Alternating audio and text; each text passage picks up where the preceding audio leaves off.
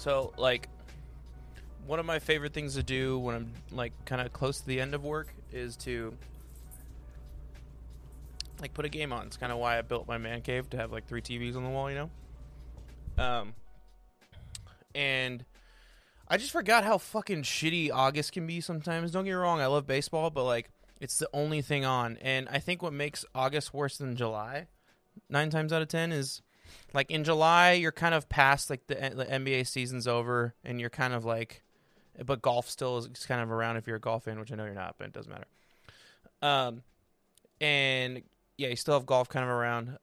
But like baseball, you're kind of in baseball mode, and like those are when like the games really kind of start to matter. So you want to watch every game really closely to see how your team's gonna like kind of push to the playoffs.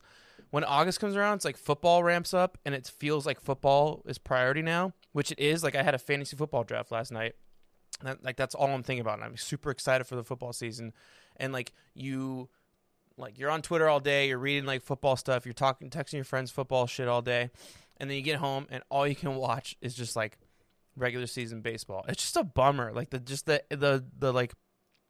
ghost time of year for sports when all you have is regular season baseball. And I just want football to start already so we can have something else to watch on weekdays. College football 2 weeks away. You're telling me you don't want to watch Angels Tigers? No. And today it's even worse, Julio, because we had a day game. So now I have absolutely nothing to watch tonight. It sucks. So Whitney and I realized we aren't good at watching TV shows together. So we've What started. do you mean by that? And just like our schedules are always just kind of all over the place, that we don't have many shows we watch together, or like we'll watch Bachelor every Monday night, and then like we watch Mandalorian and we watch WandaVision, but there's a lot of shows that people have been telling us about, or we've been telling each other about, like, hey, you need to watch this show, and we just haven't doing it. So Thursday night is now designated TV night. So that's a good idea. I should change one of my nights a week to that, so like I'm watching a new show one night a week. Yeah, so we have a lineup set of like shows we want to watch. We'll kind of like rate which one we want to watch the night. So we got like, I've heard a bunch of people talking about White Lotus. I'm stoked to watch that. So you're gonna try eventually to watch one show all the way through, or are you gonna like split it up? Like every week it's maybe like a rotation of like 3 shows. It depends, because it's like, if it's like kind of a limited series, we'll start the show, and then if we want to just keep watching it, we just keep watching it whenever we want. But every Thursday is like per minute we're going to watch a show. So something like, I've never seen Avatar: The Last Airbender, and she's always like told me about it, but I know it's hella long. So it's like, don't that's watch the movie. The movie's trash. Oh, of course not. Never watch it. But yeah, but my 2 shows I'm so excited to eventually show her on that list: Ted Lasso, obviously, new episode tonight. Yeah. And Succession. Whoa, she's never seen Succession. No, I'm so. Wow. But the one I'm excited to watch with her, Umbrella Academy. I'm so excited to watch Umbrella Academy. I've never seen Umbrella Academy. It didn't really catch my attention too much. You know. Well, that's because you went to the opposite of an umbrella. What is Academy? the opposite? Yeah. Rain? I don't know. Sunglasses Academy. You have an umbrella. Sunglasses Academy. There you go. Whatever. Fuck it. Frat Academy. Whatever. Academy. Welcome, you wear everybody. a lot of sunglasses when you're in a frat. Yeah, there you go. It's like a thing. Yeah, welcome to Town Tailgate. That's Julio. I'm Chris. This is our podcast where we talk about Oakland A's baseball. We are members of the Around the Diamond podcast network. Check out their stuff at Around the Diamond on Twitter. We are at Town Tailgate on Twitter. Rough week this week, Julio. We're gonna get into that in the second half of the episode. But before we jump into the big 3, is there any news that we need to announce? I don't know why. I just totally blanked on that. Julio, you and Jason did a green room today. Yeah, that was awesome. So shout out to our good buddy Jason Burke over at Locked On A's. He started. I'm heading out of town for the weekend. And I was packing some stuff up, getting things together, and they were on green room. I'm like, yeah, screw it, I'll join. So trying with him. I didn't catch his name, but there's an A's fan that he's friends with that was all the way from Australia talking to there. Oh, wow. So that was awesome. We also had the host of Locked On Yankees, so it's really cool hearing that perspective. But yeah, Jason, if you're listening, man, loved it. I'll be jumping on when I can. But another special shout out to good friend of the show. I think he listens to almost every show since like the beginning.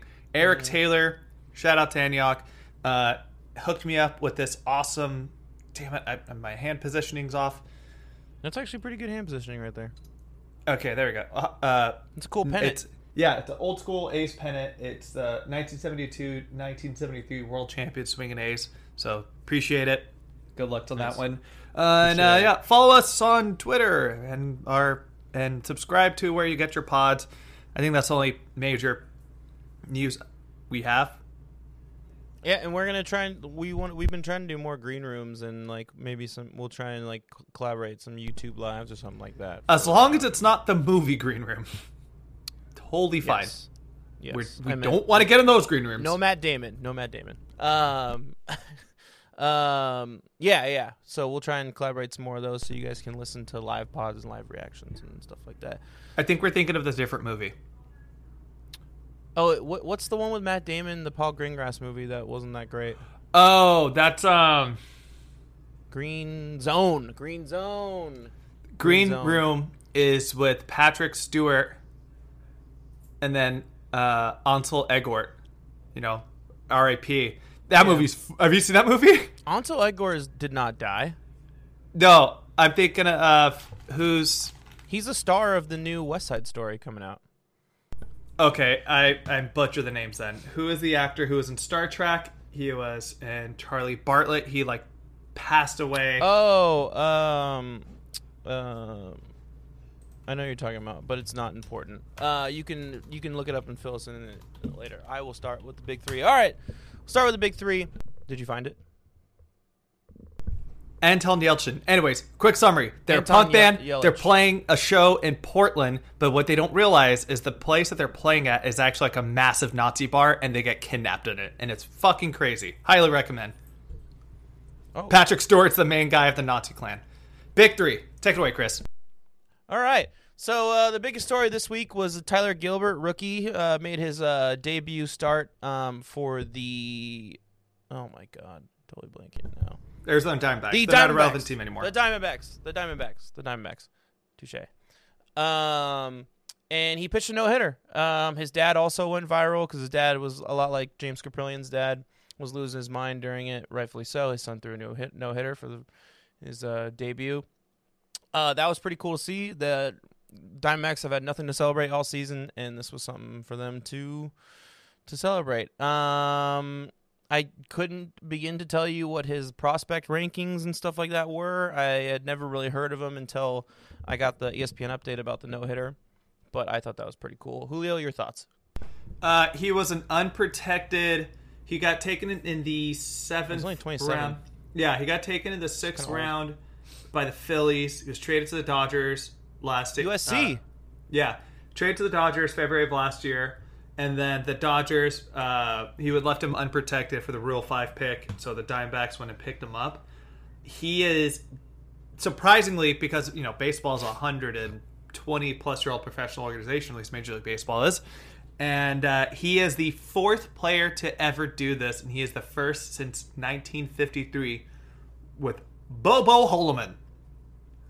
He joins the ranks with Bobo Holloman, Ted Rittenstein, and of course one of our all-time favorite players, Bumpus Jones. Those are such 1900s names right there. I just want to hear Kenan Thompson say Bumpus Jones. But those literally sound like names from characters in Boardwalk Empire. Like they're gangsters from like Philadelphia. Watch out for Bumpus Jones, you see? Yeah. No major thoughts. Really, I think this is a really amazing accomplishment. The odds are we're not going to ever see this again in our lifetime. So glad that if you were able to catch the talent. No one saw it in many lifetimes, apparently. Those names, weren't they from 1900 and 1890 or something? So our good friend of the show, Bobo Holloman, threw it in 1953. For point of reference, 53. My dad was born in 1953. Yeah. And then before that, our guy Bumpus Jones in 1892. and then Ted Brittenstein in 1891. And also, we kind of stopped talking about no-hitters on this podcast because it was just getting redundant. But this is the 8th no-hitter of the season. It set the single season, or it's tied the MLB record with only 6 weeks left in the season. So, Chris, does it happen? Are we going to get the record? Is somebody else going to throw no-hitter the rest of the season? No, I don't think we get it. I think that MLB changed the balls up after they saw all the no-hitters the first month, and they're like, whoa, it's looking a little fishy, so let's put some more juice back in there. Whatever. Devil's advocate, I think it's going to happen. Okay. The shittier teams got even worse because of the trade deadline. That's a good point. Which they always do. And then this is where the playoff teams kind of start to like get their ground because they beat up on the shitty teams. Yeah. Even though the Padres were the ones who got no hit, but we'll talk about that in a moment. They didn't have Tatis that game though. I mean, they're stacked. Don't get me wrong, but yeah, they got the Crone Zone. But hey, man, I know like 3 D-backs fans. Trevor Holloway, he got one of our good family friends, just graduated from I think ASU nursing school or some medical school, and then he got this. So shout out to him. Because really, that's all he got as a D-backs fan this year. All right, moving on. Next thing. Oh, no?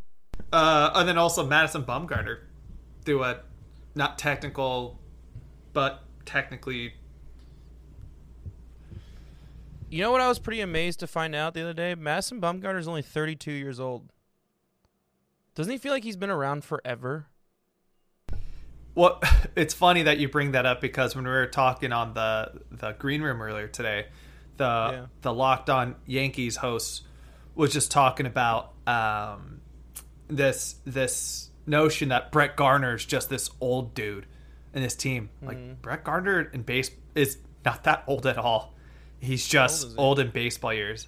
But then when you put in perspective that he's been through like 4 different presidencies during his playing career, then that might age him up a little bit. Wow, Brett Gardner... 36. He's 37. He turned 37... He turns 38 on the 24th. I think he's just out of a fielding position that like you don't see old dudes doing it that much anymore. Yeah. They usually become DHs by this point. Or they're pitchers. Yeah, exactly. All right. Chris, what we got next? Next thing we want to talk about is the epic tank job that has happened from less than a handful of teams, ever since the All-Star break. The Red Sox are probably the most publicized of this because they're on the East Coast and because they play the Yankees a lot. They have just dropped dramatically in the standings. They were in first place of the AL East, probably the best division in baseball.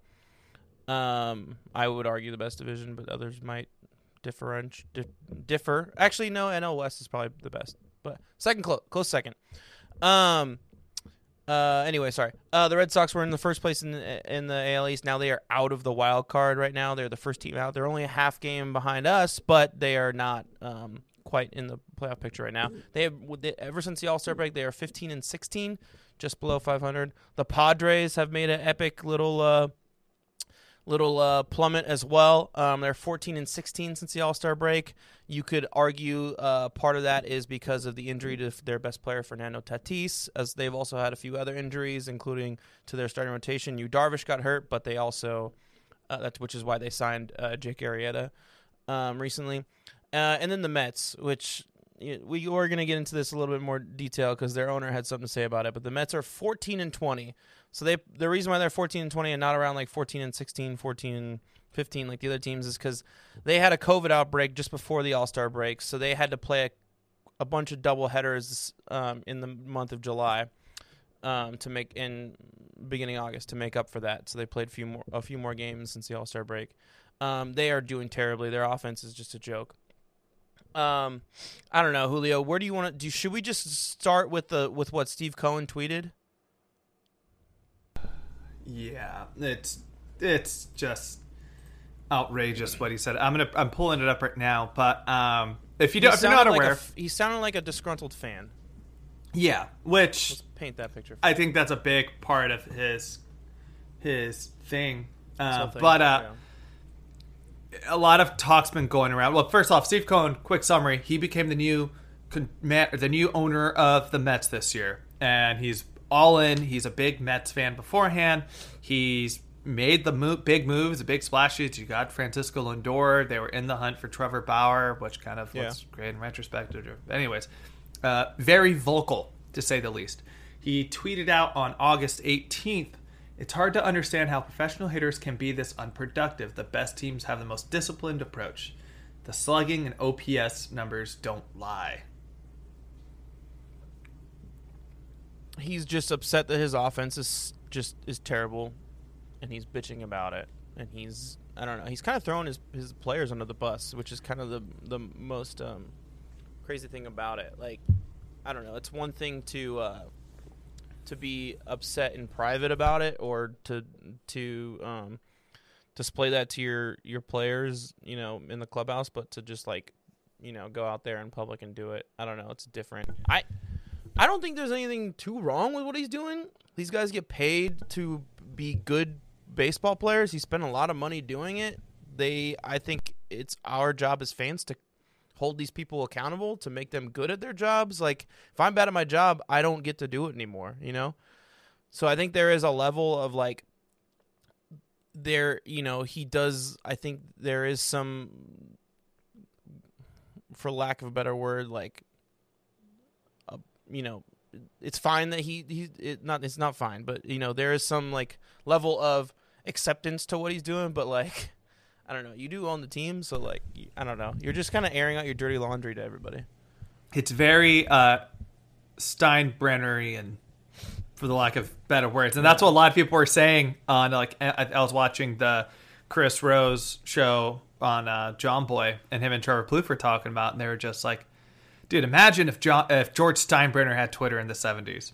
Like, you don't even know, like, all the shit that he used to say about his team back then in the press, how many times he hired and fired Billy Martin, all this stuff. Like, it was just the absolute shit show. So who knows? Maybe that's the thing that's going to turn around. It doesn't look like it's going to turn around, though. The news came out that Jacob deGrom is more than likely going to be shut down for the rest of the season. The biggest problems with the Mets is still the same problem that they've had for the last 2-3 years, which is their rotation's been really well. Taijuan Walker has been killing it over there. Marcus Stroman has had a pretty solid year over there as well. It's just their offensive guys cannot be consistent. Pete Alonso's bat has got the big power, still going there. Excuse me. Dwight Smith Jr. had a really good year last year, and there was a lot of high expectations on him to kind of break out and kind of be one of the main guys on offense. Didn't happen. Michael Conforto has had a huge disappointing year. I know you're a big Jeff McNeil fan, and he hasn't been that hot. So what did they do to address all this OPS and slugging issues? They traded for Javi Baez, who is known for just being all or nothing offensive player. Where it's like, you know, he's either going to strike out 3 times in a game, or he's going to get you 3 home runs in a game. There's no other way. So that it's like, look, that's on you for making those moves at the end of the day. But it's also kind of funny that the Mets are just kind of spiraling. And we hear how much Yankee fans hate Met fans, and I understand why, kind of, now at this point. And it's pretty funny. But the Padres is astonishing what's happening right now. Can I just touch on the Mets real quick before you go for it. move on? I just want to give some stats. So they're currently exactly 500. They're 1660. They're 4.5 games out of the NL East. And in first place is the Braves, who are on an upward trend. They've won 6 straight, 9 of the last 10. They have a plus 86 run differential. The Mets have a minus 24 run differential. And then let's see where they're at in the wild card real quick. In the wild card, they're less in the hunt in the wild card than they are in their division. They're 5.5 games out. Yeah. And Cincinnati's making a good run at San Diego right now for that second wild card spot. So, yeah, if they're shutting down DeGrom, I think that's pretty much it. All right, Padres, moving on. The Padres are a combined. This is from Danny Vietti over at CBS Sports MLB. The Padres are combined 26-28 against the Rockies, D-backs, Pirates, Cubs, and Marlins this season. For perspective, all these teams are currently in last or second to last place in their respective divisions. Yeah. Whoa. That's not good. So it's funny if you go talk to Dodger. They were the fun team going in this season. Like everybody was like that's the team that got a bunch of like national TV games because they're like fun to watch and shit. And it's funny if you just ask fans who are. I'm going to give a shout out to my boy Nick Million, one of my good friends. He's from Carlsbad, huge Dodgers fan, and he's like, dude, it's the same shit every time with the Padres. It's that people get so hyped up on their roster, and you kind of. The expectations go over the head, which really on paper, this Padres team's awesome. It's just like Tatis was hurt. You brought it up. Yu Darvish has been hurt. And a lot of their starters are kind of are just whatever. They had to go pick up Jake Arrieta, who got shelled in Colorado. They were so close to getting Max Scherzer. That didn't work out. And I think the one thing all these teams have in common, and we'll talk about more with the Red Sox, is like, these are the three teams that they really could have capitalized on really upgrading their rosters during the trade deadline. And they did in the wrong areas. Mm-hmm. And Padres, it's starting to look like, even with Tatis hurt, their offense is still pretty consistent with like Jake Cronenworth and Manny Machado's coming back up. Tommy Pham's been hitting pretty well lately. And they needed some pitching depth, and they couldn't pull anything off, so they had to go get Jake Arrieta. I mean, there's no one left for them to get at that point once Darvish got hurt. I mean, you could argue that they should have made a better run at an arm at the deadline, but like, I don't know. They kind of looked okay at the deadline at that position, and also like you also don't want to give up too much to get another starter that like potentially you're on the hook for another couple of years because you still have Mike Clevenger coming back next year. So like that's a lot of money on the books. I don't know. I mean, it's biting them in the ass now, but so there's still a game up on Cincinnati in the wild card spot. They are 9 games back from the Dodgers for hosting that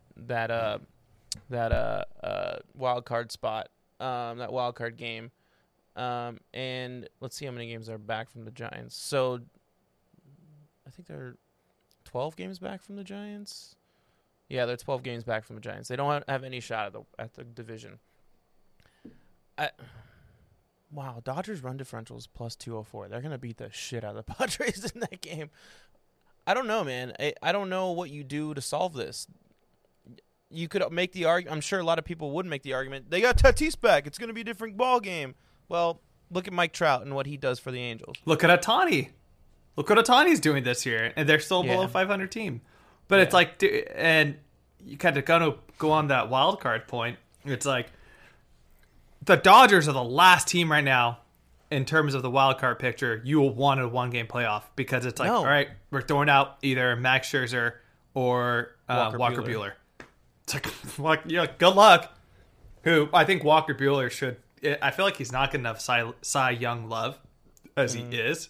I know it's pretty cool now that like DeGrom's hurt. The Cy Young for NL is kind of like up in the air, but it's like, what are you gonna do?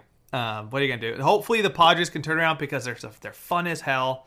I think they will at some point now that Tatis is healthy and Blake Snell's kind of turning around. I think they'll start playing better. But let's just shit on the Red Sox for a minute. If you're hold on. Who do you pitch in that wild card game against the Dodgers or the Giants if the Dodgers catch up to the Giants? I mean, if Yu Darvish is healthy, you have to. If not, it's maybe a spicy take, but I think it's got to be Blake Snell. He's pitched in those big games before. He's pitched a lot better over the last month, and I know he pitched pretty well against the A's. So, like, I think it's got to be one of those two guys. There's a reason why you traded for them, and it's for those big moments. I think I would want to go with Snell because he's been there before. He's been to a World Series, so you have confidence that he's not going to be like, he's not going to be intimidated by the Dodgers like stacked lineup of Max Muncy, Cody Bellinger, even though he's having a bad year, he's still Cody Bellinger. Mookie Betts, even though he's having a bad year, he's still Mookie Betts. Will Smith, fucking Corey Seager, Justin Turner. Like, there's no relief there where a guy like Blake Snell, you know, he's not going to give a shit about that. He's just going to go and he's just going to try and deal the best he can. Let's not forget, Yu Darvish pitched in the World Series. That's true, but Yu Darvish, if the playoffs were to start right now, Yu Darvish can't do that. Yeah, that's true. I'm trying to live in in that kind of reality. All right. Let's just shit on the Red Sox for a second. We don't want to go on too far for this subject. Completely tanking. We had Red Sox Twitter fans were trying to talk shit on the A's, and then now they're not even in the playoff picture anymore. Mm-hmm. They fucked up by not trying to pick up Anthony Rizzo. They said they got Kyle Schwarber, who came back to earth after I think a lot of us projected to be that. Their rotation's kind of fallen to shit. Chris Sale had a really good game coming back, and good for him, but it was against Baltimore. Mm-hmm. And honestly, as much as hatred as I have for the Yankees, it's almost kind of poetic of just seeing the Red Sox just flail right now. It's pretty funny. There was nothing about the Red Sox roster except for Devers and Bogarts that really like blew me out of my mind. Where I was like, yeah, that team's gonna they're gonna finish it off strong, first place in the NL East, or AL East. Like, I don't know, man. I said this around the deadline, and I still believe it. Like, they just those guys are good, but there's no like fucking star power there, you know, like star power. Maybe you could argue the same thing with us, but I don't know. It's just, look, Red Sox fans were super cocky the first half of the year. It's funny how much they've come down to reality lately, especially that fucking douchebag Steve who was talking shit about the A's, and Julio called him out on A's Twitter for. A lot of A's fans were dunking on him. It was great. I know. It was pretty great. And then Yankees fans chimed in thanks to Robbie Schlatter. Thank you, Robbie, at the 4 Train Savages. It's just an epic meltdown. They're pretty much out of it. I can't see them catching up to us, or if we manage to leap over the, which is very possible, because we were above them a couple days ago. The Yankees, I think it's done. I don't think that's much of a competition in my opinion. MLB is salivating at the chance of having a Red Sox Yankees wildcard game, though. How many more? I'm gonna look this up right now. Maybe you could stall. How many more games the Yankees and Red Sox have against each other? Because if the Yankees or if the Red Sox can dominate that series amongst each other, then they do have a shot. I have a random stall thing. Why? Go ahead and look that up. Cool. I was looking at Yu Darvish's stuff still. I pulled up his Wikipedia page. Did you know his dad is Iranian? That's cool. Farsad Darvish Safat. So Yu Darvish's full name is Farid Yu Darvish Safat. Japanese. Wow. Damn. Did not know that. That's tight. Okay.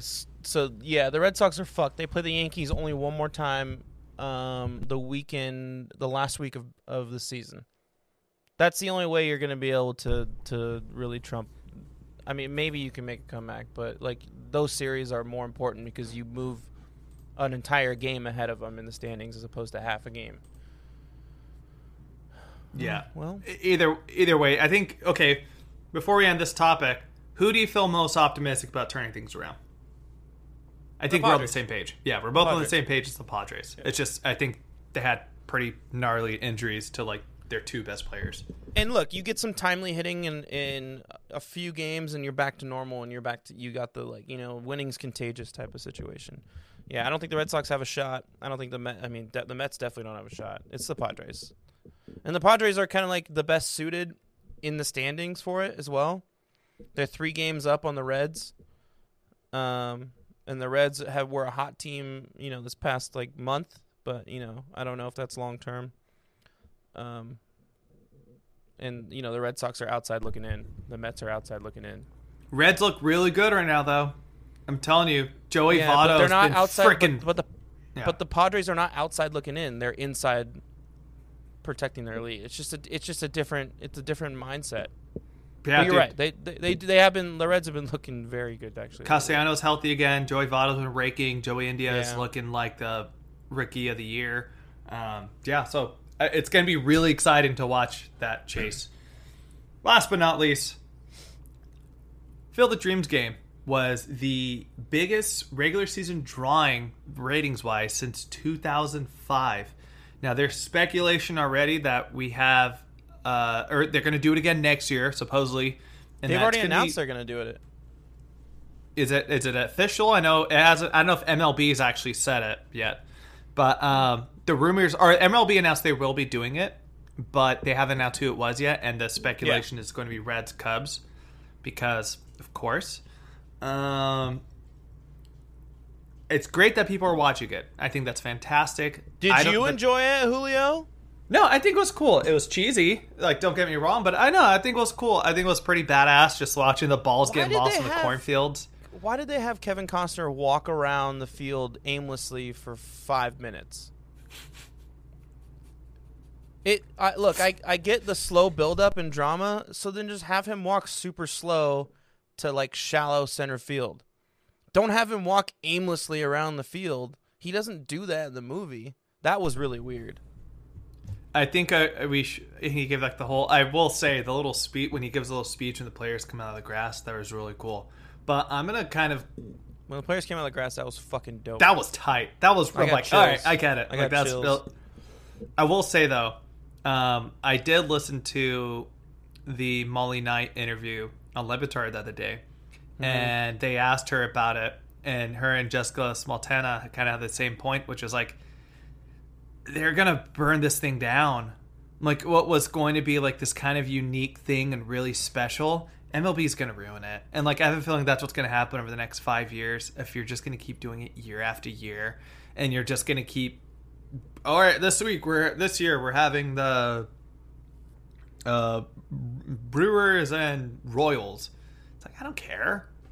Like, by that point, it's like you're kind of losing your audience. But also at the same time, I don't think there's anything wrong with doing it one game a year. I think if they are to do the whole celebration and do this like overdone opening every single time, then yeah, you're gonna outdo it. But like, why not?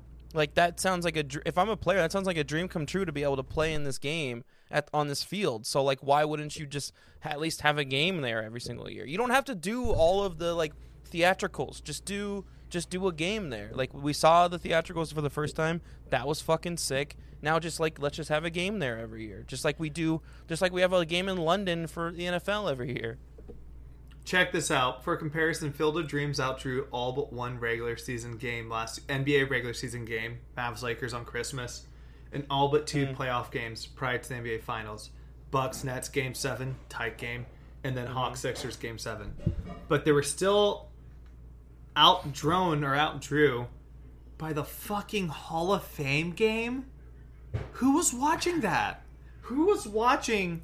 NFL fans are crazy, Julio. Oh, God. Anyways, I think but also hold on. The Cowboys were in the Hall of Fame game. That's and Steelers. They're stupid ass towels. Two of the biggest fan bases in the NFL. But look, they might see this as a win, but I think if you think about a lot of how they measure ratings nowadays, they don't go by streaming. They still go by traditional cable metrics. And of course it was going to win because this was something that was geared more towards older audience. No, not like, I'm not saying like people in their 60s and 70s, but I'm sure like people in their 50s and 40s and stuff like that, and or people who grew up watching it with their family, that was geared more towards them. So of course that was going to be a big viewing mark of it. But I hope it just leads to more creativity of what they're going to be doing with this. I know I suggested like a Sandlot game. That'll probably never happen. Cool. But like, that'd be cool. Or I remember when they had like the first game in Puerto Rico a few years back, and like President Obama attended. Like, that was awesome. Yeah. Just be a little more innovative with this stuff. Don't be afraid to kind of break the barriers, because that makes these things kind of fun. Just don't keep doing the same shit over and over again, because the fun and joy and the kind of romanticism of it all is going to get lost. But Julio, you made a good point the other day, I think it was on our group chat, that it shouldn't be like, I think one thing why the ratings did so well is that it was a national TV game during the weekday. Like, that's something that they don't take advantage of. Like, ESPN has 2 games during the weekday, Monday and Tuesday. I think it brought up last week on the show. Oh, you did? Yeah. Just like they need to do more primetime games. Yeah, and they should get more teams involved I mean, I just don't see why not. You're in the middle of summer. There's no like insane programming you have like for like your like, you know, NCIS, like your like staple show for a network. I don't know. It's weird. Look, your biggest competition right now is Bachelor in Paradise, which is also absolute fire start to the season. Great start. Very excited. But like, yeah, just work around that schedule. That's all I got to ask for. All right, so we're gonna take a quick break now. Weird, different format this week because our A's News ties into our main segment. So we're gonna do all that in one big segment. So stick around, which you guys can probably already guess what it is. But stick around and we'll be right back.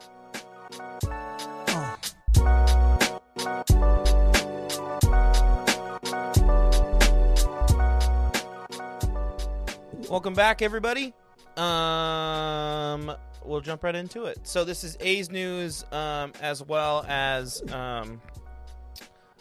combo with our main segment. What's next is going to be the title of that. So let's start off. Let's review the schedule. So the Mariners we went to Arlington to face the Mariners. Or not the Mariners, the Rangers. Let's start this over. Chris, start over. No, we'll keep going. To face the Rangers, went to Arlington, Texas to face the Rangers. We dropped 2 out of 3 there. Got rocked on Friday. Whooped that ass on Saturday, and then got rocked again.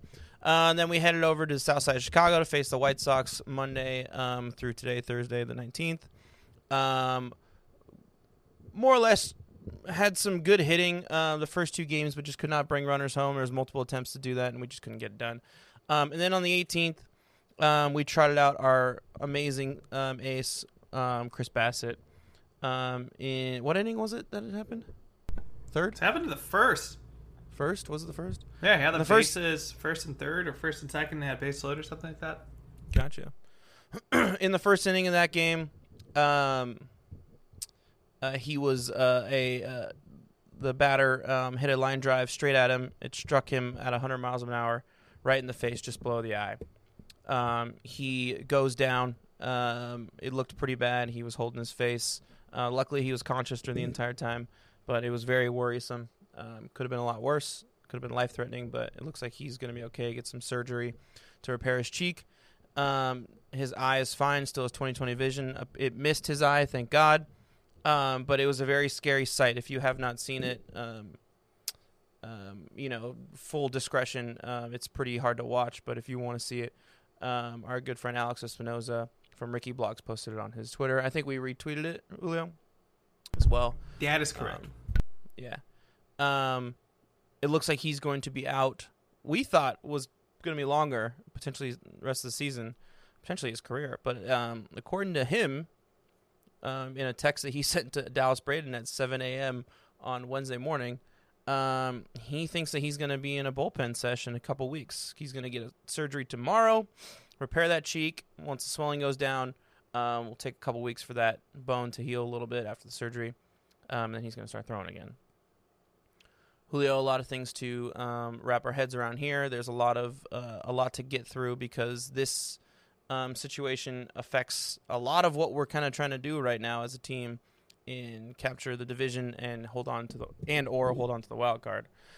We lose our ace pitcher potentially for the rest of the season, probably only for 3 or 4 weeks.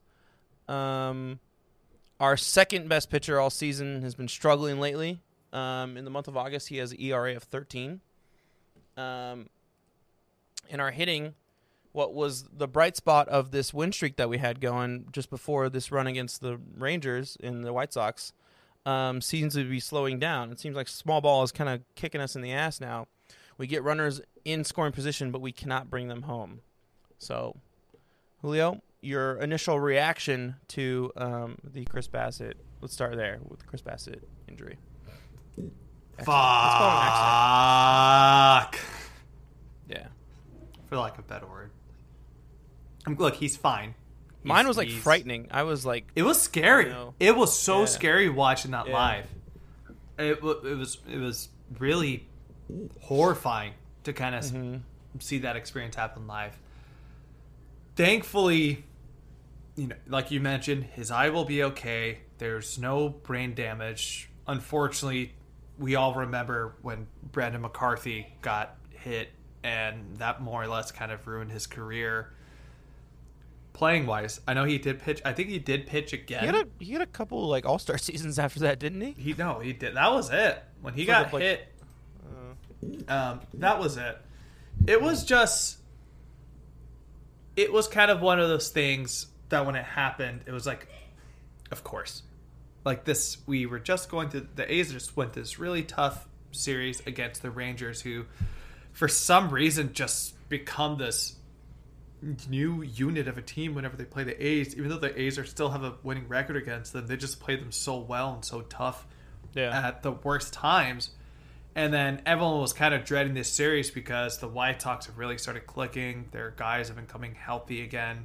The rotation has just been stout, and then they added Craig Kimbrell and then Ryan Tepera to like really solidify that bullpen. And we were like, all right, this is the game. This is the game where Seabass is out there, and of course that happens, and everything just goes to shit. The other reaction is, I think now that knowing he's going to be okay, and that there's a timeline of a potential return, this is what differentiates. We're gonna jump on the Bob Melvin train. Everybody, I got my conductor hat on. Choo choo. We're gonna go. I think that's what makes him such a good manager, is he's able to kind of navigate through those storms. He's able to kind of find the right guys for these moments, because unfortunately he's had to go through this a lot through his career with the A's. If you think about the horrible Brandon McCarthy situation, and we had to talk about this a few weeks ago when Ramon got suspended. He's been through multiple guys who've been busted for PEDs. So he's kind of been through this before, and he knows how to kind of maintain those choppy waves, more or less, to kind of get those teams there. So I think, and Julio last night was a great example. He picked the right guy to pitch that game last night. A guy with veteran experience who can come in there and pitch a quality start outing. Paul Blackburn. Well, you know why, right? You know why? He's from Antioch, son. Brentwood's finest, though. He went to Heritage. Like, let's be honest. I was gonna make this point on Twitter when, because Heritage, I think when it was my senior year of high school, it was their first year, and I will always always remember because look, I didn't do any high school athletics, but I did one track for one year, and I'll always hold that to my chest. I did high school sports for 1 year. My senior year of high school, but we ran against Heritage, and it was just to hang out with your friends, though. Yeah, but also like, hey, I ran a 5:18 mile. That's pretty good. Yeah, exactly. Like with like only 1 year of training, everybody's like, "Damn, you should have kept doing this." I'm like, I fucking should have. But I just remember our track meet was just like a complete, the lack of better words, mollywop, where like. People were getting lapped in mile races. Ryan DeVito straight up ran like 5 different events that day. He's never done hurdles before, but he ran hurdles. Yeah. So all I'm saying is the fact they that... They were freshman and sophomore, though. Yeah, it was hella funny. But there was a few people transferred who like, there are a few juniors and seniors. Off topic. Yeah, but my point is to kind of see where Heritage Athletics came from that point to now they have a guy who's can really pitch in the majors. Fantastic. And like Paul Blackburn was kind of an afterthought for a majority of the season because we had the hype of Dalton Jeffries. He's been pitching so well out there.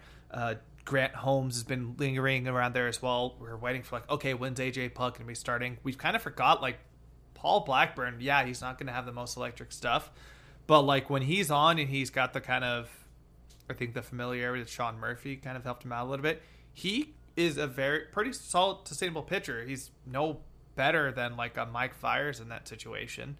Yeah, I agree. So yeah, shout out to him. And I think I think this next few weeks are going to show you like how good of a manager Bo Mel is. And it's been like we're in the same boat as a lot of other A's fans. Chris, you agree with me? It's frustrating. This week has been so goddamn frustrating. You just gotta be even keel. Just kind of take a breath. Try, and if you're just really getting frustrated watching this team, just don't watch. Step away. That's what we had to do Tuesday night when he got hit. I just had to stop watching. I'm like, I'm not in the mood to watch this team right now. Yeah, I turned it off. But I'm not gonna lie. Quite soon after the accident, it was hard not to think. Like the thing that came through my mind was like, well, where does this put our rotation now? Like, if we get into a wild card game, is Sean Manaea the guy to go with? We've seen him get lit up in those games before. I think he had a decent start last year in the wild card series, which is better, to see. But his playoff record is not so great. Small sample size, but whatever. He's been pitching terribly recently, so I would say if you would have asked me 2 weeks ago, I would have had all the confidence in the world that he could lead the staff with Caprillion and Montas and Irvin right behind him. But like now, it's super concerning, and we have some big series coming up that we need to win in order to catch some ground from the Astros. We're only 2.5 games behind the Astros, and the Astros have not been playing the best baseball they've been playing all season as of late. So right now, let's see what the Astros are at. Their splits. Right now they are 5-5 in their last 10. Their run differential is plus 164, but it was like around 200 a couple weeks ago. Yeah, that's just something that we really need to take advantage of. And I would be lying if I said I wasn't concerned. The other guys behind him, do I have confidence that maybe they could lead us through a series? Yes. Do I have confidence in one of them in a wildcard game? Probably not. I think Frankie would probably be our best bet in that situation. I don't know if you want to trot out a rookie in Caprillion in that game. But, yeah, it's, it just leaves so many gaping holes. And we had one of the top 10 pitchers in the league go down like that when we had all the confidence in the world. And, Jeff Passan said it on SportsCenter last night. He's been like a sneaky, like, Cy Young candidate that no one in the league is talking about, Chris Bassett. Like, you look at his numbers, and he's up there with all the other guys. So I don't know. That was the thing. That's the thing that concerns me the most. So I'm hoping that he's back in time for the playoffs and he's like back to form. That's what's weighing on my mind a lot. I'm glad you brought up the back to form thing because, wait, have you watched season 2 of Ted Lasso yet? No, I'm waiting for it to all go and then I'm going to binge it. I forgot that's your thing. Anyways, the first episode has to deal with the yips. Shows like that. Only for shows like that. Yeah. The first episode has to deal with the yips. And that's kind of my concern with Seabass when he comes back, is how quickly is he going to adjust to kind of going back into that pitcher's mentality where it's like, fuck. I think that's the biggest fear for anybody who's ever played baseball, especially if you're a pitcher, is just like, what's going to happen if I don't catch a ball? Or if I just can't stop a ball and that reaction just hits me. I will say the one thing about Seabass is he's a badass and he kind of like really struts himself out there, and it's absolutely. He has this aroma of being a badass to where I have confidence he can. But yes, that is definitely something that it's to be concerned about too. Yeah, I think maybe give him a couple starts until it kind of figures out his groove. Yeah, it just for sure. And I think he's a very prideful person. He's really big on just everything he's done for this team. He's really busted his ass to get to the spot where he's at right now. But dude, look how far he's grown over this last year. Man. I remember when we had Mason on last year. I would say this last 2 years. Yeah, remember we had Mason on last year for one of the first episodes. He's like, yeah, I don't know how sustainable he's going to be.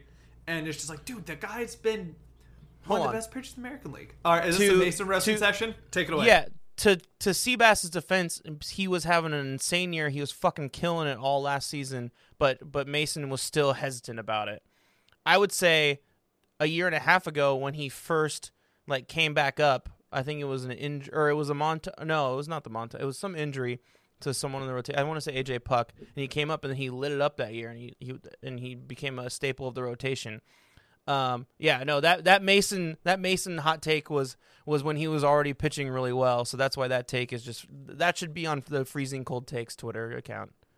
I'm just glad we'll forever have that moment because it's great. But, you know, honestly, I don't know if you guys saw, too, the last dive bar. Chris, go ahead and hold up the mug real quick while you got it there. Ooh, look at that. Look at that shit. So fantastic. Anyways, the last dive bar Twitter account, they actually put together a get well card for Seabass. So if you haven't had the chance, we're going to retweet it. And I'll go ahead and retweet it in a moment. Go ahead and sign it. Send whatever thoughtful wishes, whatever things you want to say. I know Chris is going to say, you're fucking badass and you're going to come back better than ever. Get a chance to do it. Seabass is one of those guys, he really thrives in that kind of stuff. But best of wishes, man. I'm so excited for him to come back knowing that he's okay because I think he's going to be better than ever. Yeah. I think so too, but yeah, no, you're right. You have every right to be a little concerned, in that area. But I mean, let's be honest though. The tail of the tape this past week was just not bringing runners home. That was fucking brutal. Like, not yesterday's game, the game before. No, that was Bassett's injury. The national TV game, ESPN on Monday.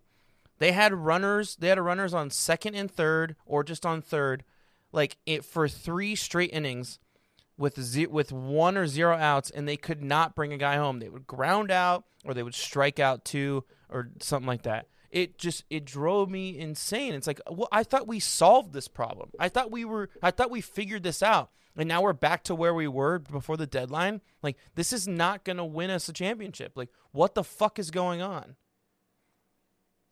It seems like there's only a few guys who can really hit and runners in scoring position, and one of them was Jed. It's starting to get to the point of frustration that it's like, I don't know if this is the... Look, I'm a big anti-Darren Bush guy. You know that. Mm-hmm. Something is telling me... We both are. Yeah, we both are. And something is telling me that the preparation that these guys are getting when you're going into matchups, it just isn't working. Yeah. And absolutely. I retweeted the stat earlier today that it was something like the A's hit like their 5 last home runs were all solo home runs. I'm going to pull up the exact number. Well, Olsen had a 2-run home. No, but Olsen was the one that broke it. Yesterday. Olsen was the one that broke it today. Oh, the A's last 14 home runs have been solo home runs. That's insane. And it wasn't until today where Olsen hit that 2-run home run. And that's just not sustainable. And this has just been a problem for the last 3 years. Since 2018, when they've kind of got this new run of good teams. Yeah. I don't know what else you can say about that issue. We've been hampering on this since day one of starting this podcast. Is like, look, we're not expecting you to drive in 5 runs every time the bases are loaded. Or we're not expecting you to a grand slam every at bat. Just make it competitive, and it still seems like that's they're not doing it consistently. And until they can't do that consistently, like, this isn't a championship team. I am a full believer that I think with this roster they have now, the way the bullpen's been pitching, the way the starters have been throughout the season, this is a team that I think could legitimately win a World Series. I will stand by that point, and I will find anybody for it. But it's like the little things like that where you still can't show any signs of consistency is just a major red flag that all these years they still haven't been able to figure that shit out. And it's just mind-boggling, man. Julio, I'll do you one better. Like we're not expecting you to score like 5 runs every inning, but you have 3 innings with 3 chances in a row to get it right, and you can't get one of them right. That's where I have the problem. Look, stranding runners, it happens. Like, nobody's perfect. You can't hit fucking 1,000 in a season. So every once in a while, you're gonna have those bad innings where you have a runner on third and you have 3 strikeouts in a row or whatever. But 3 fucking innings in a row, you have these opportunities and you can't do it. Like, and I get this was Lance Lynn too, but like Lance Lynn looked very vulnerable that game. Very vulnerable. I think it was proof when we got runners on third and second for 3 innings in a row. And honestly, part of it too, Julio, it's probably the roles are all fucked up now with the Ramon suspension. Like, they can't find someone consistent to bat second because, I mean, Lowry's they've been putting Lowry at third because he's been batting so well, then doing it with runners on base. They're kind of moving Harrison and Kemp all over the field, which is kind of weird. I get it. They're utility players, but that's kind of weird. Mitch Moreland is not consistent at the 5-hole. They're having a hard time kind of like filling up that middle of the order. Like, the roles are just all over the place, and they keep trying to search for them, and the guys aren't stepping up.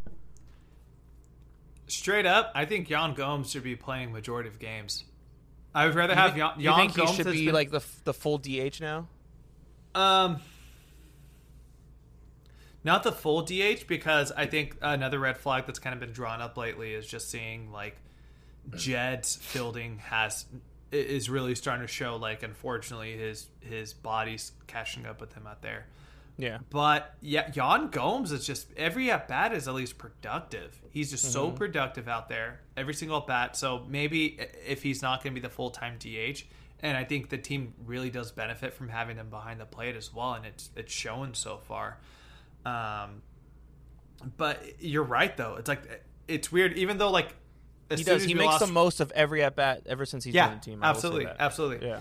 And he almost hit a home run yesterday. He was so close to kind of hitting it out yesterday. Just kind of died out in the outfield. But you brought up a really good point of they're still trying to figure out this lineup post Ramon, even though as soon as he got suspended, they went on a 7-game win streak.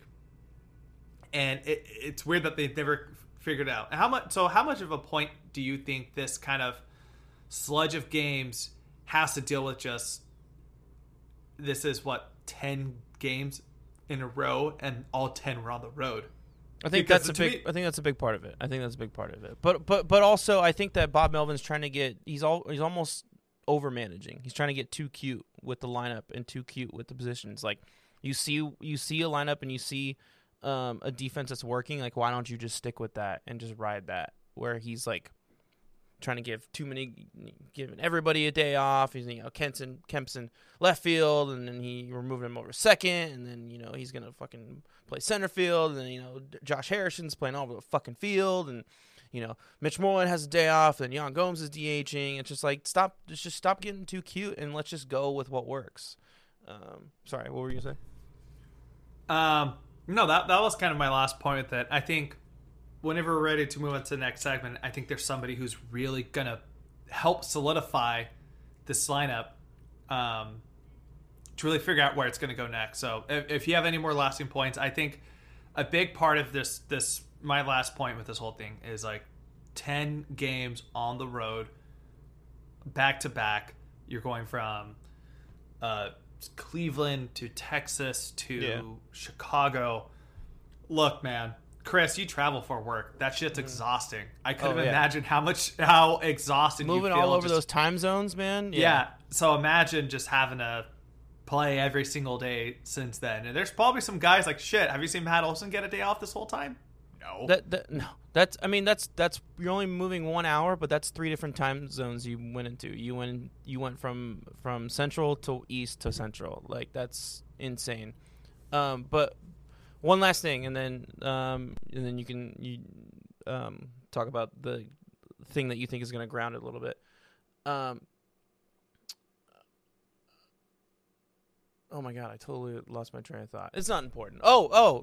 I do feel like we were cheated a little bit. We were robbed a little bit. I tweeted out a poll today. Did you feel like we were robbed? Because I felt that way a little bit from this series with the White Sox. I felt like we could have definitely tied up that series, but like, just Bassett's injury just totally just took the wind out of this team yesterday.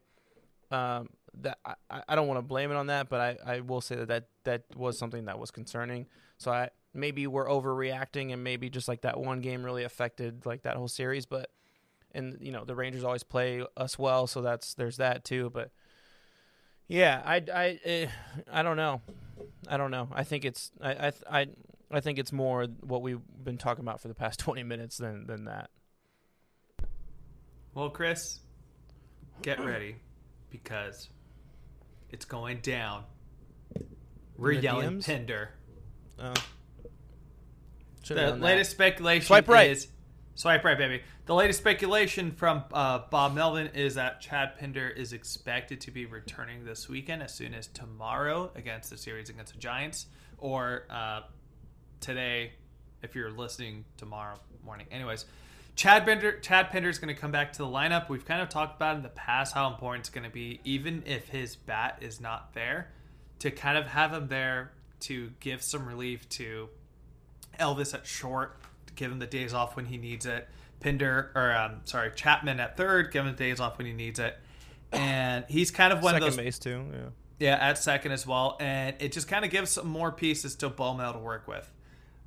Fantastic news. They've drastically needed just somebody where you can kind of plug and play, okay with giving days off to, because I love Tony Kemp. I've been a huge fan of his throughout the season.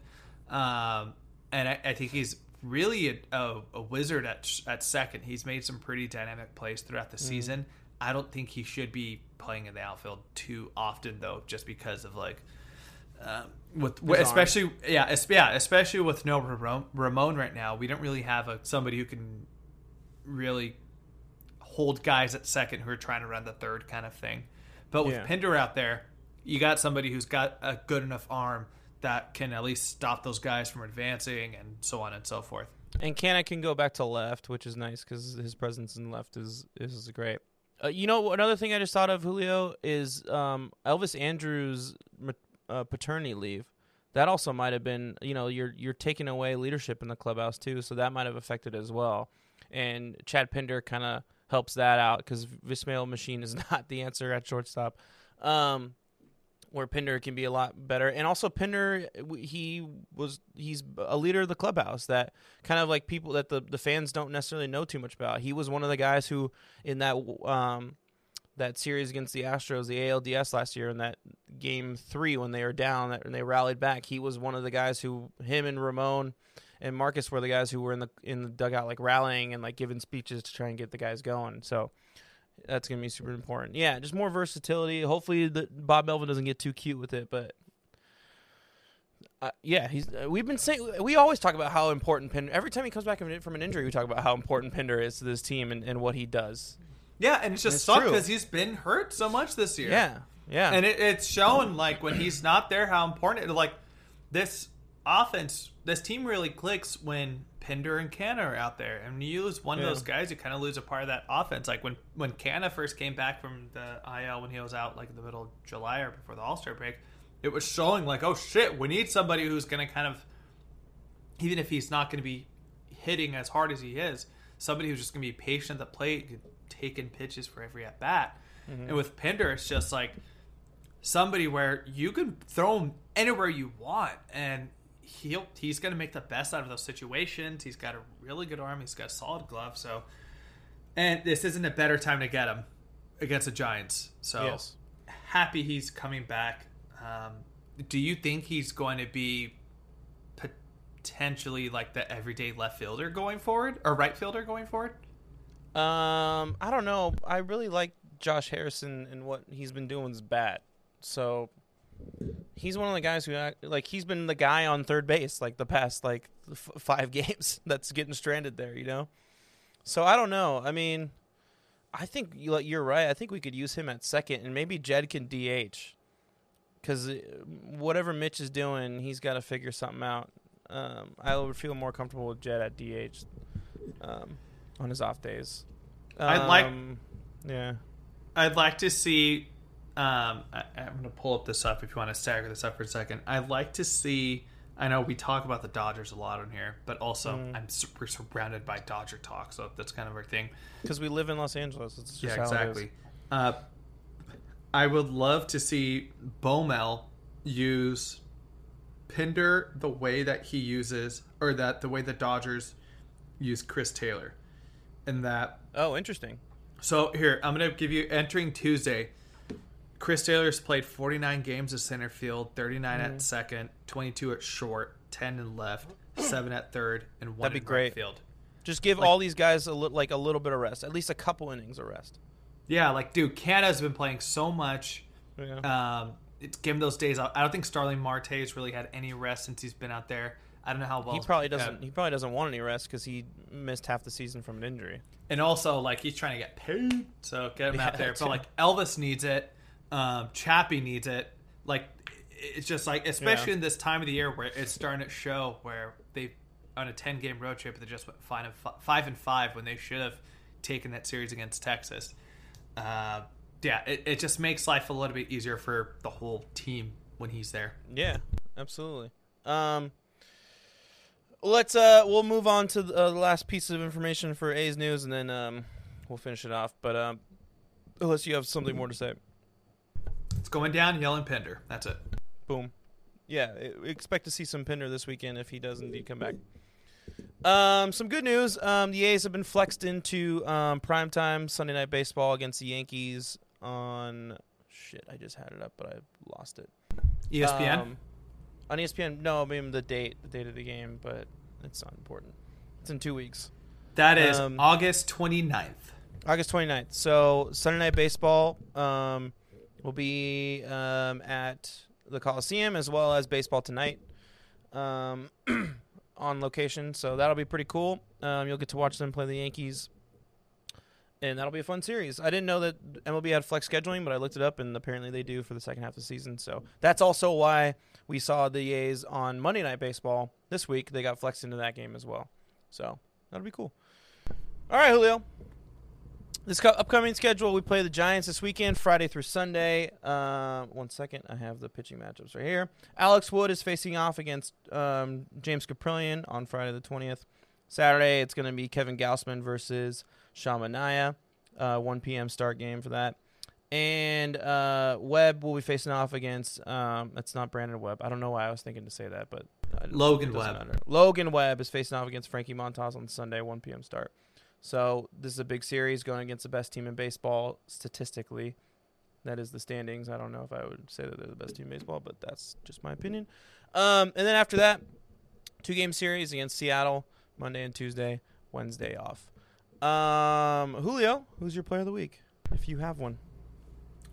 I'm going to go with somebody who I think they've made a big impact in the pen. I'm going to go with AJ Puck. Oh. I think he's really starting to come into his own in this role. He only pitched he did what it feels like.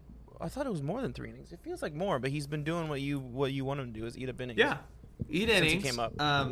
And I think he's done a really solid job so far. This last week he only pitched 3 innings. He gave up only 1 run. He walked 1. He had 2 Ks, and throughout he's only pitched 7 innings total throughout the season, and he hasn't given up a run yet. So I think we just got to show, like, hey, it's working so far. How long this is going to be sustainable because of his history, we'll see. Mm-hmm. But it is starting to click a little bit. So I'm hoping that's sustainable. I just want to give him his kudos while kudos is there. So AJ Puck, that's my player of the week. Nice. I like that pick. Solid pick. Mine's going to be Paul Blackburn because he stepped up big. He got the call the day before to come in and step up and take this pitching assignment. It kind of worked out for everybody's favor because then it pushed all the starters back so that our 3 best starters are pitching this weekend against the Giants. But he came up the day before, flew out to Chicago, pitched a hell of a game in place of the injured Chris Bassett. 5 innings, only 5 hits, 3 runs, 3 strikeouts, but he didn't get any run support. And this was the game that I was talking about where they had very many opportunities of runners on third base, and they could not bring runners home. Let's see how many runners they stranded. Runners left in scoring position. Josh Harrison 3 times, Mark Canha twice, Matt Chapman twice. So they stranded, oh my God, they stranded 7 runners in that game in scoring position. But you did your job, buddy. So kudos to you. I don't know how much we're going to see of you the rest of the season.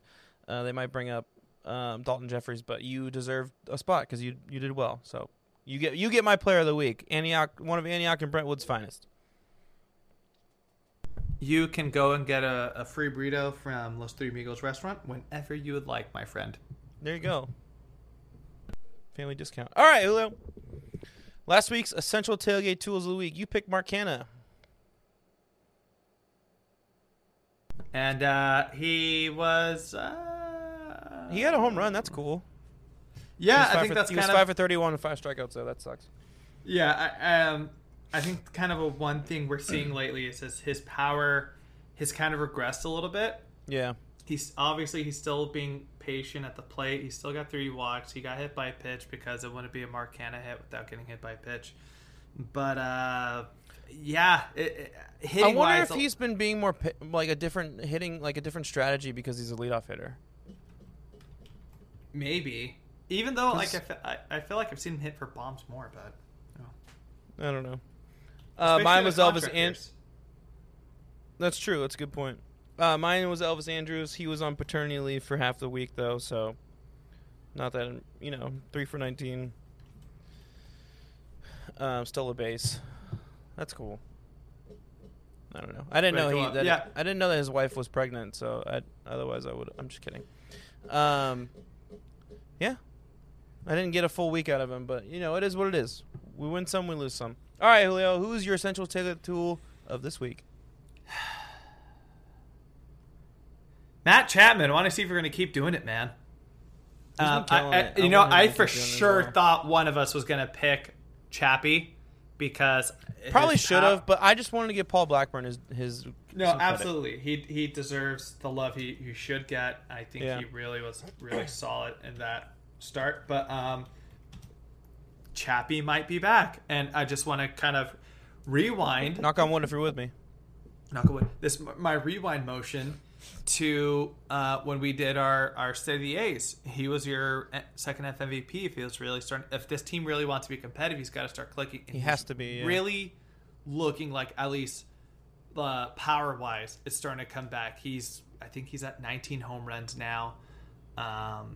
It looks like it's starting to click again, and I think this coming week against two huge series really against the Giants and the Mariners, this can be time for him to shine. So Chappie, let's bring it in home, baby.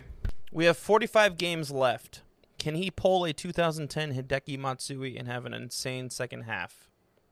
That's what we're hoping for. Yes.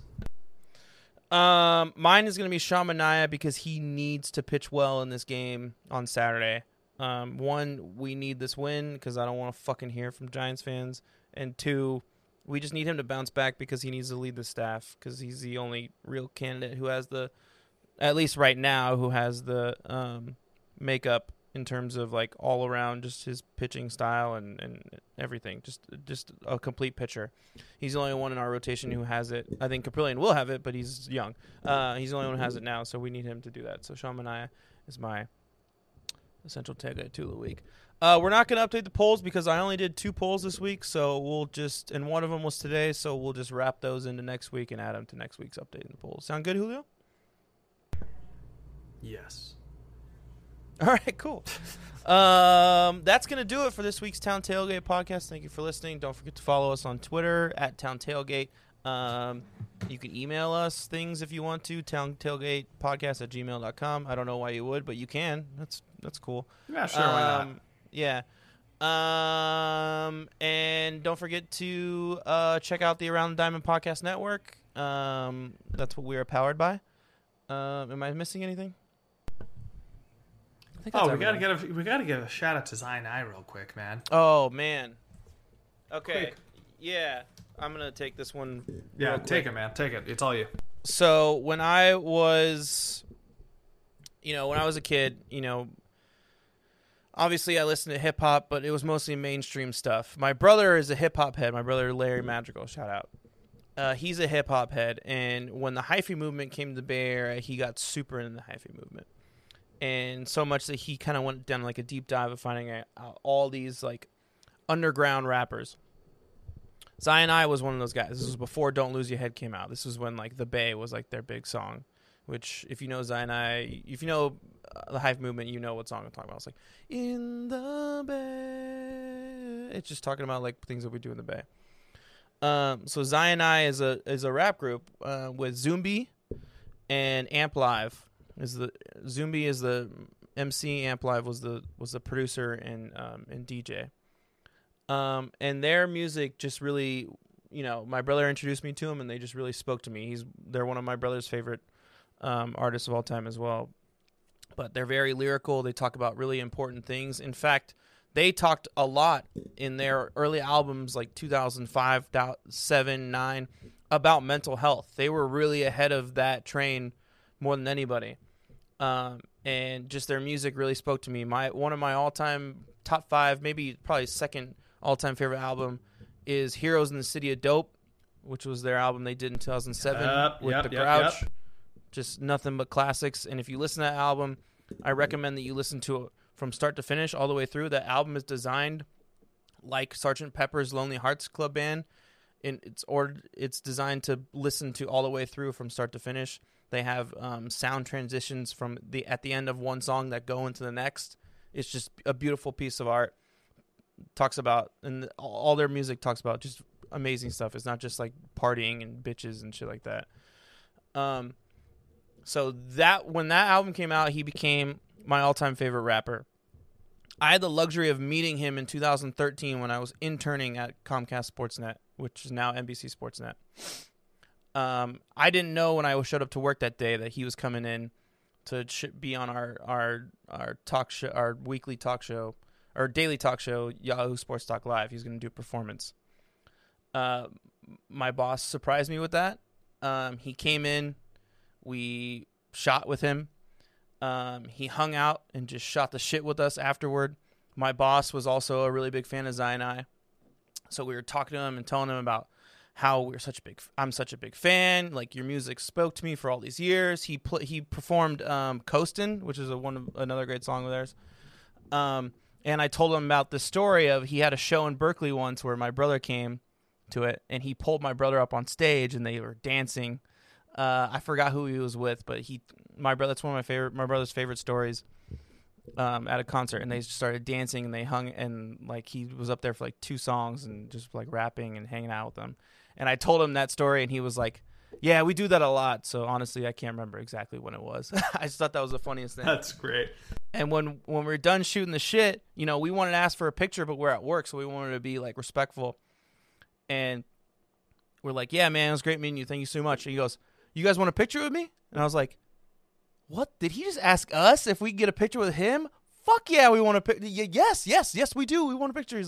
I was like, I didn't want to ask, but he's like, "Yeah, man, no, hell no. Yeah, get in here. Let's take a picture." And he took a picture with us, and it wasn't like a smiling like arm around a picture. He was like, "Let's do something cool." And we pointed, we were just like doing stupid shit. And he was just awesome and so much fun.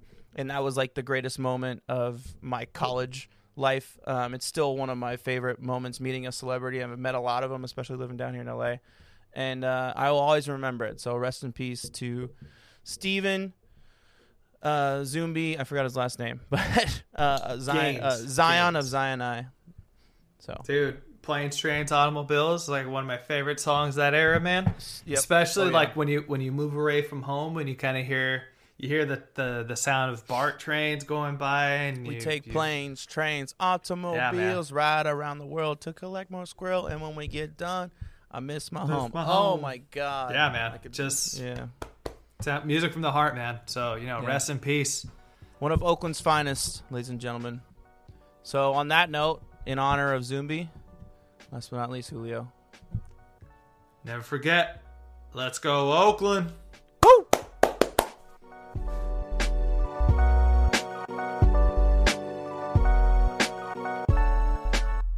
The Town Tailgate is an independently produced podcast. It is written and executive produced by this guy, Chris Madrigal, and my partner in crime, Julio Reynoso. It is sound mixed and edited by yours truly. Social media management and marketing is run by, once again, my partner, Julio Reynoso.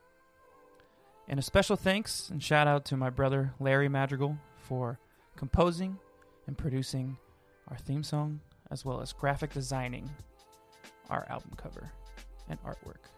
Thank you so much for listening, everybody. Please tune in next week. Please subscribe. And last but not least, as we always say, let's go, Oakland.